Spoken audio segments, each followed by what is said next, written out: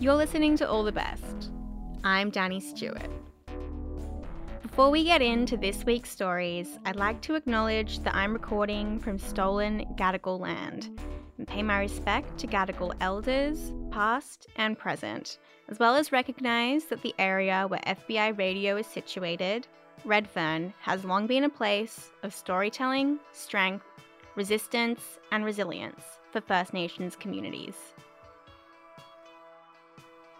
This week, part 2 of The Block, an episode from the All the Best archives which first aired in 2010. This episode was recorded around the time construction began on the controversial Pemulwuy project to redevelop the block, an area of Redfern that provided housing and community for many First Nations people. Last week, we heard about the history of how the block was established in the 1970s and the strong community that's formed since. If you missed part 1, you can listen back on the All the Best podcast feed. This week, we pick up the story heading east from the block down Redfern Street to St Vincent's Catholic Church. And a warning for Aboriginal and Torres Strait Islander listeners that this episode may contain names and voices of those who have passed on. And a heads up, there's also references to drug use. As you leave the block and head over the train line, you go past the police station, then you come to a strip of shops. This is Redfern Street.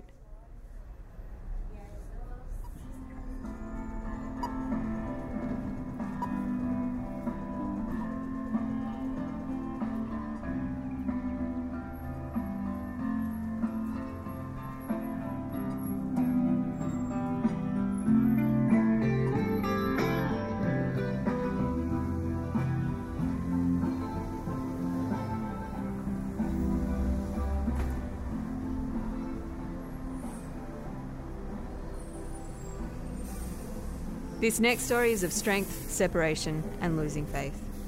Gina McEwen takes us up Redfern Street and inside the front gate of the St Vincent de Paul Catholic Church.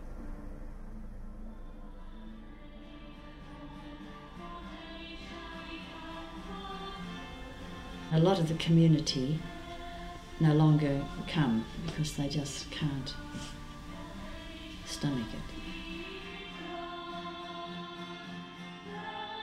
Father Ted led us all to be thinkers and critical thinkers, and suddenly you don't question them at all. Absolutely buggered it. No sense of cultural reference or significance, but more importantly, just bugger this parish, its traditions and its culture and what it means. We just come in and piss all over it. I think it's good to look at this, what they've done. Let's forget the hyperbole and what it means, what they have done.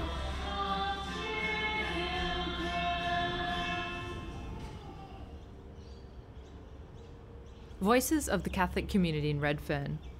It's where we head next, to the St Vincent de Paul Catholic Church on Redfern Street. But first, meet Possum.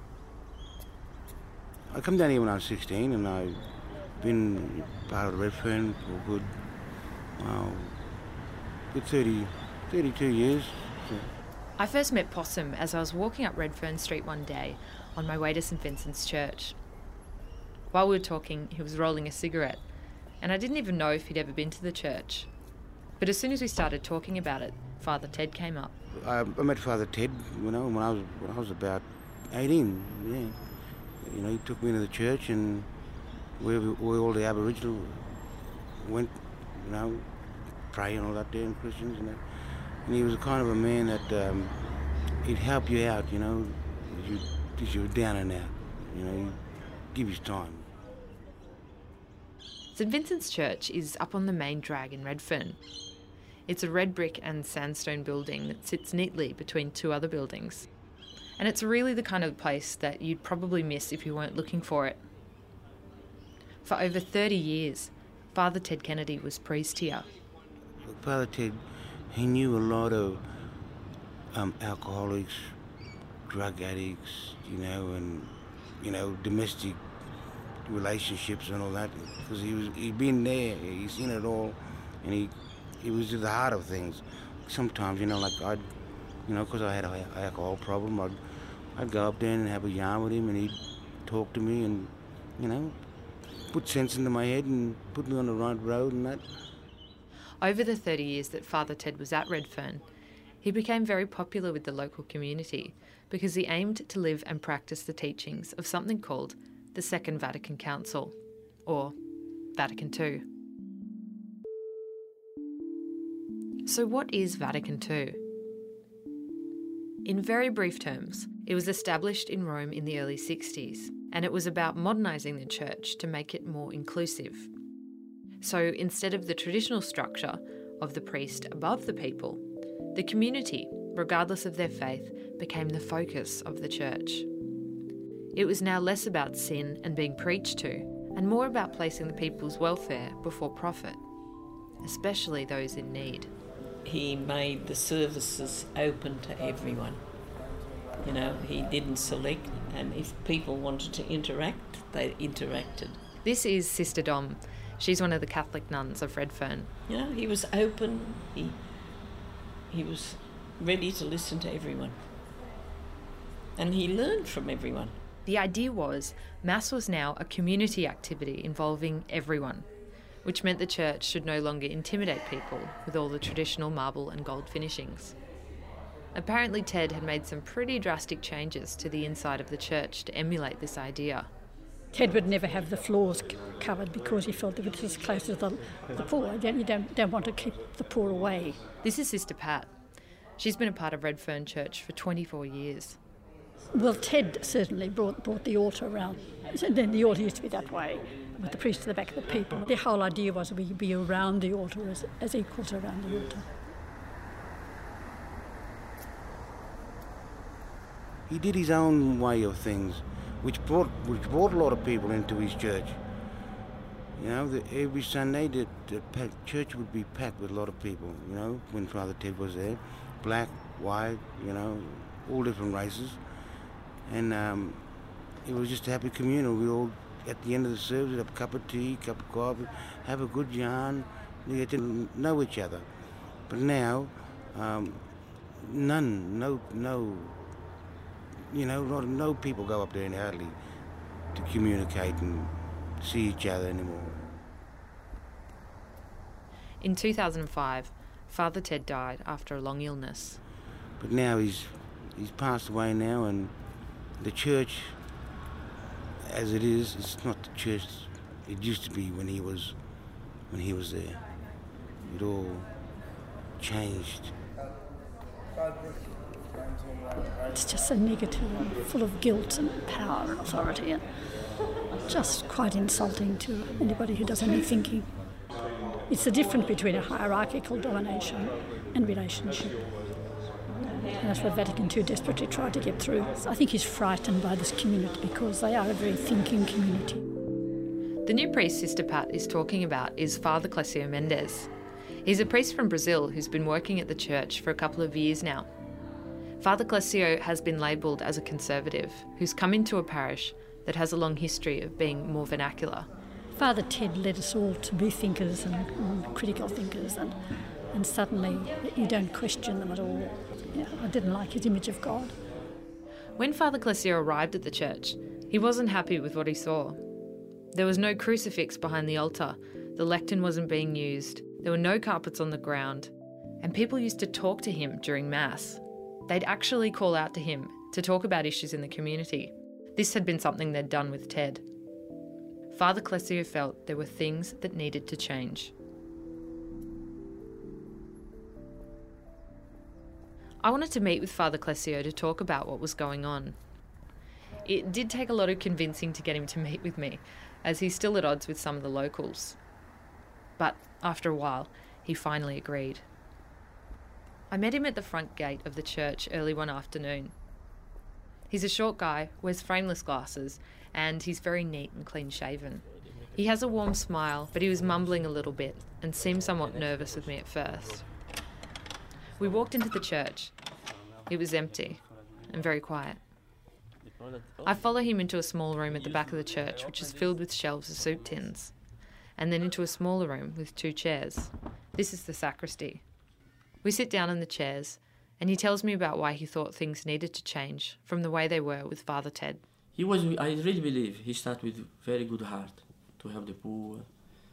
But I think there was a moment he lost control. Because, okay, let us do a revolution. Let's change the things. Let's try to please the people, everyone. It's impossible to please the people. You have 10 people, 10 different ideas. Cannot be like this. The church didn't ask for this. Even though his accent is heavy, his message is clear. People cannot just pick and choose parts of the religion that suit them. Clesio thinks the way Redfern Church was practising became too flexible through Vatican II. The church had involved people who weren't Catholic and basically allowed the community to promote their own ideas through the church. He thinks Ted lost control. He tells me about how Father Ted used to give up the presbytery to give homeless people a place to sleep in winter, and this included his own bed. These people had used the presbytery however they liked, according to Clesio, and he thinks this is unacceptable. If the church become a supermarket, okay, let's please everyone. It's impossible because you're never going to please everyone. Always will come someone who say, no, I don't like this. It's better like this. No. And the church have to say, no, wait a moment. Jesus Christ said, you come and follow me, not that I will follow you. If you really want to become a Christian, you have to follow him. Father Clesio remembers when he first arrived in Redfern, he was told, this is an Aboriginal church, to which he responded, no, this is a Catholic church. Clesio believes the way he's currently running things will save the people of Redfern. He thinks it's a trap for a church to become too relative to its community. If the church just accepts everyone, regardless of faith, it becomes flexible in its practice. It's then likely to neglect instilling the word of God in its people and simply provides them with temporary relief. He says this is what happened with Father Ted. Father Clesio's anguish is that the people of Redfern Church may never find what he calls the real happiness. Because at the end, you can bring these people, you can make them happy for a while, but you're not bringing really them to the real happiness, that is to find Jesus Christ. Here I don't see fruits of the Holy Spirit, works from God. Here I don't see. You don't see it in Redfern? I don't see. If these people are fruit of this Father Ted Kennedy, I don't see the Holy Spirit there.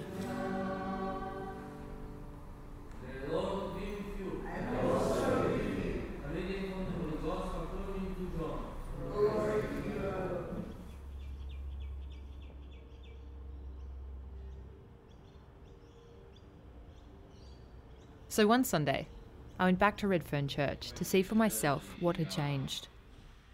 In the midst of all the people who would suffer retribution, in the midst of all this, the prophet... There's about 30 people inside, seated in a space for about 200.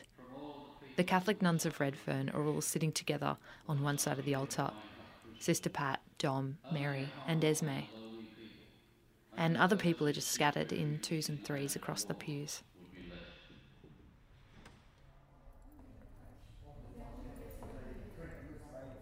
At the end of the service, Father Clesio made a quick exit to the sacristy after giving me a brief nod and a smile. The mood in the room was pretty tense.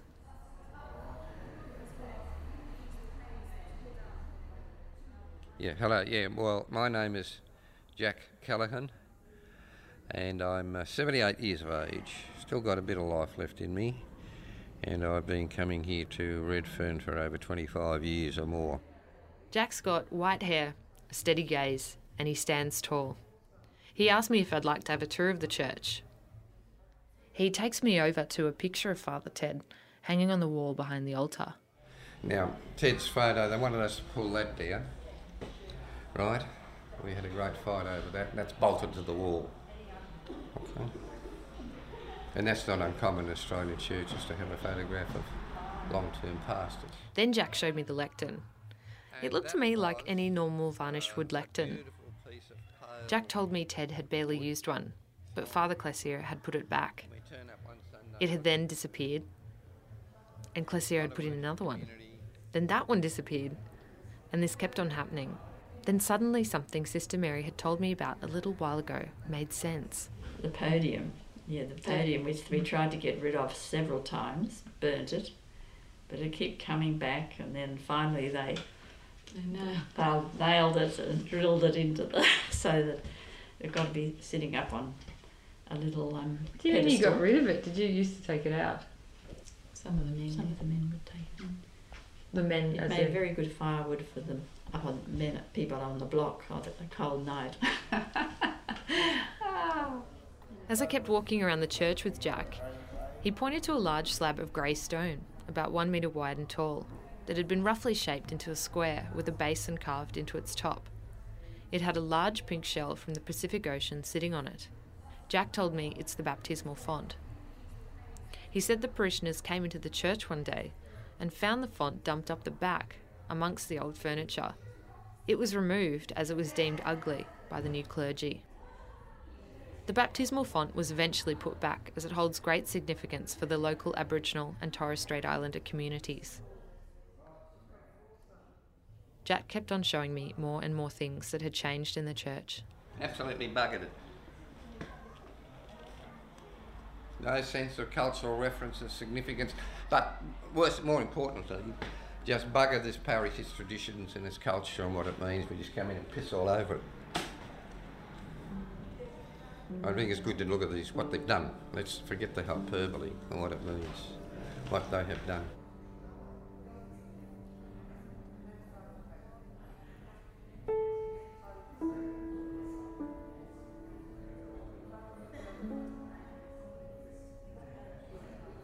Father Clesio finds it sad that the community don't understand what he's doing. He finds strength in the idea that he is saving the people of Redfern. Being that he thinks it's a trap for a parish to try to satisfy the many needs of its community, he must first instill the Word of God. This, he believes, will bring real relief to those in need. I had only visited this church for Mass once or twice, both times when Clesio was there. So I wondered how many people from Ted's time still came. So you don't still go anymore? No.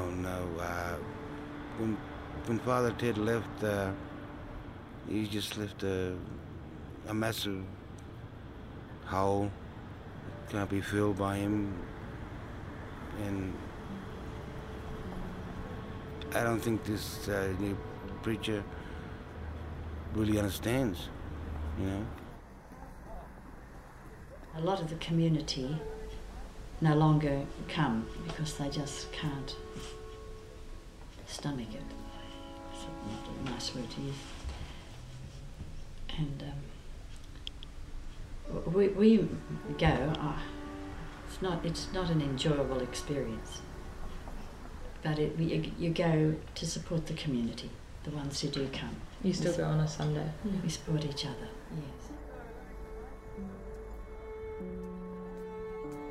I think our role in Redfern is to allow people to be themselves, to find their own pace of life, their own rhythm in life, and in that way they will, if their head and their heart are together, they will be united with God, with the Spirit or whatever.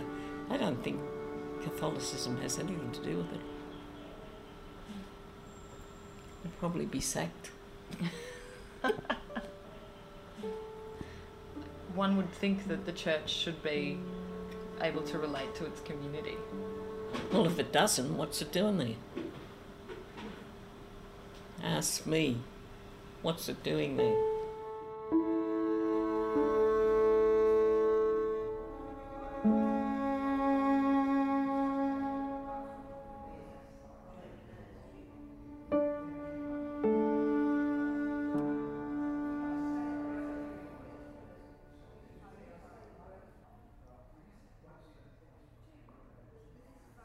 Gina McEwen speaking with Sister Dom, a Catholic nun of Redfern. You're on All the Best on FBI. My name's Eliza Salos, and as we walk out onto Redfern Street again, we meet Mahalia and make our way back down to the block.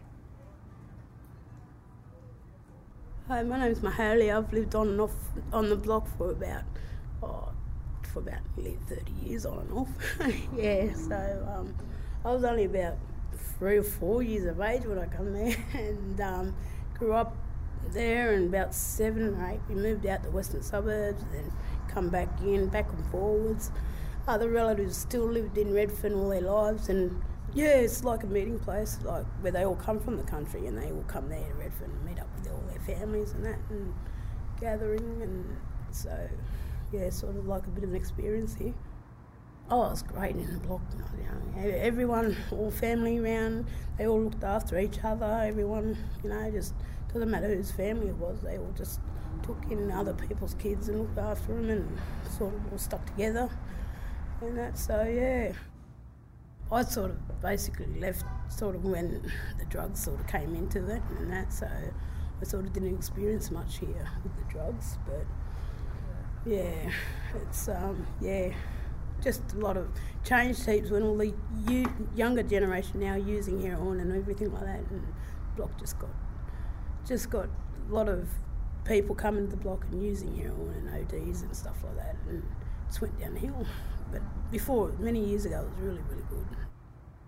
All the people, all the old elders that we all knew have all passed on now and that, and it's all new generation now, and it's not the same like it was many years ago with this new generation here now, but the older generation would all try and keep all the family together and that.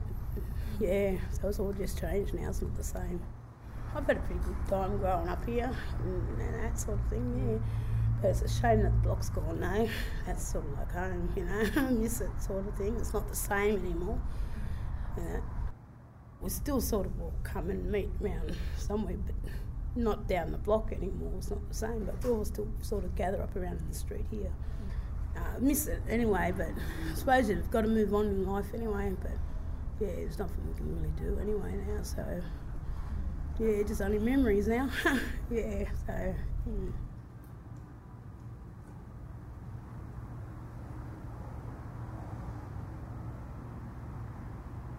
The block was the first urban land rights claim, so ideas of ownership are particularly loaded with political and cultural significance. The community is divided between those who support the redevelopment and some who disagree with parts of the project. In our next piece, we hear from Aboriginal Housing Company CEO Michael Mundine, who has been instrumental with the redevelopment plans. Well, see, people got to realise too, like, the land belongs to the Aboriginal Housing Company Limited, right? And we have got 100 members. Now, the members are the shareholders. They're the only one got the right to voice their opinion with this community, not every individual Aboriginal people. And I think where we had the problem in the past, that because it's Aboriginal Housing Company, Aboriginal land, every individual people, don't care where they are, come here and think they got a say in this community. Really, it's like any organisation, any company. Members got the right to say and what to do in their own community. Michael Mundine, or Mick Mundine as he is known around the block, has worked for the Aboriginal Housing Company since 1975 and became CEO in 1983. For a lot of that time, he has held a grand vision for the area. I mean, my family said, Mickey, get out of us 10, 15 years ago. You're never going to do it. But I believe that, you know, you've got a destiny in life. And I believe the Lord put you in that position. And if it's my destiny to come here and do what I'm doing, well, man, you know, I believe the script has been written for this community years ago. Mick talks about seeing the block blossom in the 80s as a caring and sharing community. He also talks of the devastating effect drugs and alcohol had on the community in the 90s. Our block, it became the Blackfoot graveyard. You know, like you know about the elephant graveyard. They go home to die. This is how this place was becoming. We had people dying, ODing, you know, people getting shot, people getting murdered here. We cannot let it happen no more. And we had to stand up at the Aboriginal people and say, no more. We can't let our people suffer. Mick has developed a new plan to build a new community, including 62 houses, a new gym, an art gallery and cultural centre, as well as a retail precinct. But to do that, most of the existing block would have to be demolished. Well, the demolition started last week. Out of 14 people, we got 3 left to be relocated. That'll happen in due time. Like, we're not going to put no pressure. We'll make sure that every individual tenant get a good affordable housing outside this area. The most contentious part of this proposal is deciding who will come back to the new houses.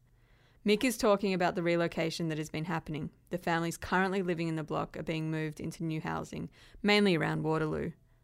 But not all are guaranteed a return to the new community. It's all depend on their tenant's history.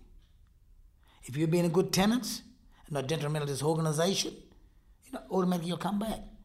But if you've done the wrong thing by the company, or known to being a drug seller, drug house, I think in their own heart and mind they shouldn't even think of coming back here. And it is this that has attracted most of the media attention. When you interview Mick, he's feisty, passionate, and ready to rebut any concern you may have. He's sure that this is the right thing to do. Though I said to a couple other media people, I said, look, the spirit is within individual people. Okay, we might be knocking down brick and mortar, change the community, but the true spirit and soul, heart and soul is in individual people. They bring that back here. It's never going to change. It's really up to individual people, human people, themselves, to make sure that spirit never changes. And you can knock down a building. It's not a human being. It's only just brick and mortar. But it's just within individual people. They carry on that heart and soul. In our program today, we've heard stories from people who have an incredibly strong connection to Redfern and the block. It's hard to see some of these places as just brick and mortar. The success or failure of the block's redevelopment will ultimately be the legacy Mick Mundine leaves the community. Whether that's a legacy the community wants or will be thankful for is hard to know. A lot of people like changes, and because the change is happening, you think, oh wait, is he doing the right thing? You sure you're not ripping us off? Are you sure you're not selling the block? See, a lot of people think we're selling the block. A lot of people think our developers moving and taking another block. That's all crap. This block will never be sold. It's by our constitution. The block will never be sold because, you see, for our people to build good affordable housing on it. It never be sold, but you tell them people out there like talking to this wall. Seriously, don't care whatever you say. So until people visualise things, they sort of don't believe. Like you take when we knock in the first lot of houses in Evelyn Street, or Louis Street is the first lot, and they say, oh, they're going to jump in front of the bulldozer, do this, do that, and then, but when we knock them down and lay the turf, then they say, oh, gee, that's nice. So, maybe it's people in general, people sometimes they don't believe or want to believe until they visualise something happening, or they see it in writing. That's maybe just life, I don't know. Mick Mundine, CEO of the Aboriginal Housing Company. He's heading up the redevelopment of the block.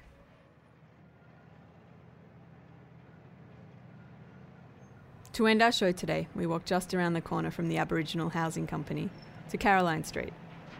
Two of the Catholic nuns of Redfern still live here, as they have done for years, in a small 2-storey terrace called Gathering Place. We stand with Sister Mary looking out over Chippendale toward the city, with the Aboriginal flag mural in front of us at the bottom of the hill. The demolition has already started happening. Yeah, there used to be houses all down here. See, they're all being demolished now. The people are gone. The meeting place is gone.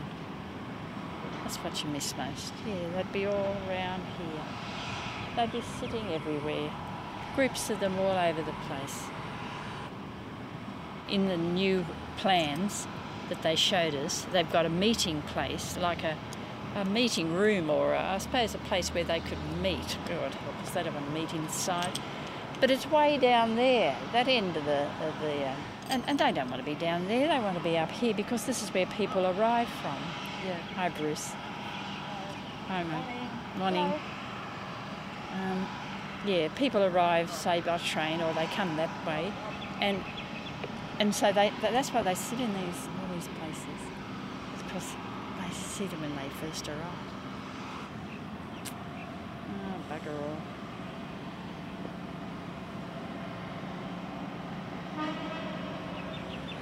But isn't it not interesting to see the growth coming out of the middle of the flag down there? See the grass growing from the crack there in the wall, or some little shrub or whatever. You see it? So something will happen. It's a sign of life, isn't it? Life will go on.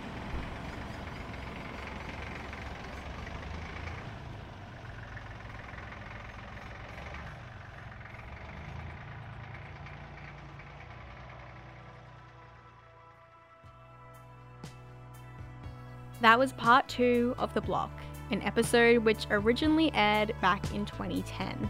We chose to share this episode with you as part of our retrospective series, as although the stories were recorded 12 years ago, they remain incredibly relevant today. The destruction of areas of cultural significance for Aboriginal and Torres Strait Islander people, and more specifically the growing inaccessibility of Redfern to those who have found home, family and community in the area, is an ongoing issue in 2022. We've posted links to some actions fighting for affordable housing and fighting evictions in our show notes. This episode featured stories produced by Gina McEwen and Jesse Cox. Eliza Salos presented the episode, and Gina McEwen was the supervising producer. You've been listening to All the Best on FBI 94.5. You can find our full archive of more than 500 episodes at allthebestradio.com. I'm Danny Stewart. Thanks for listening.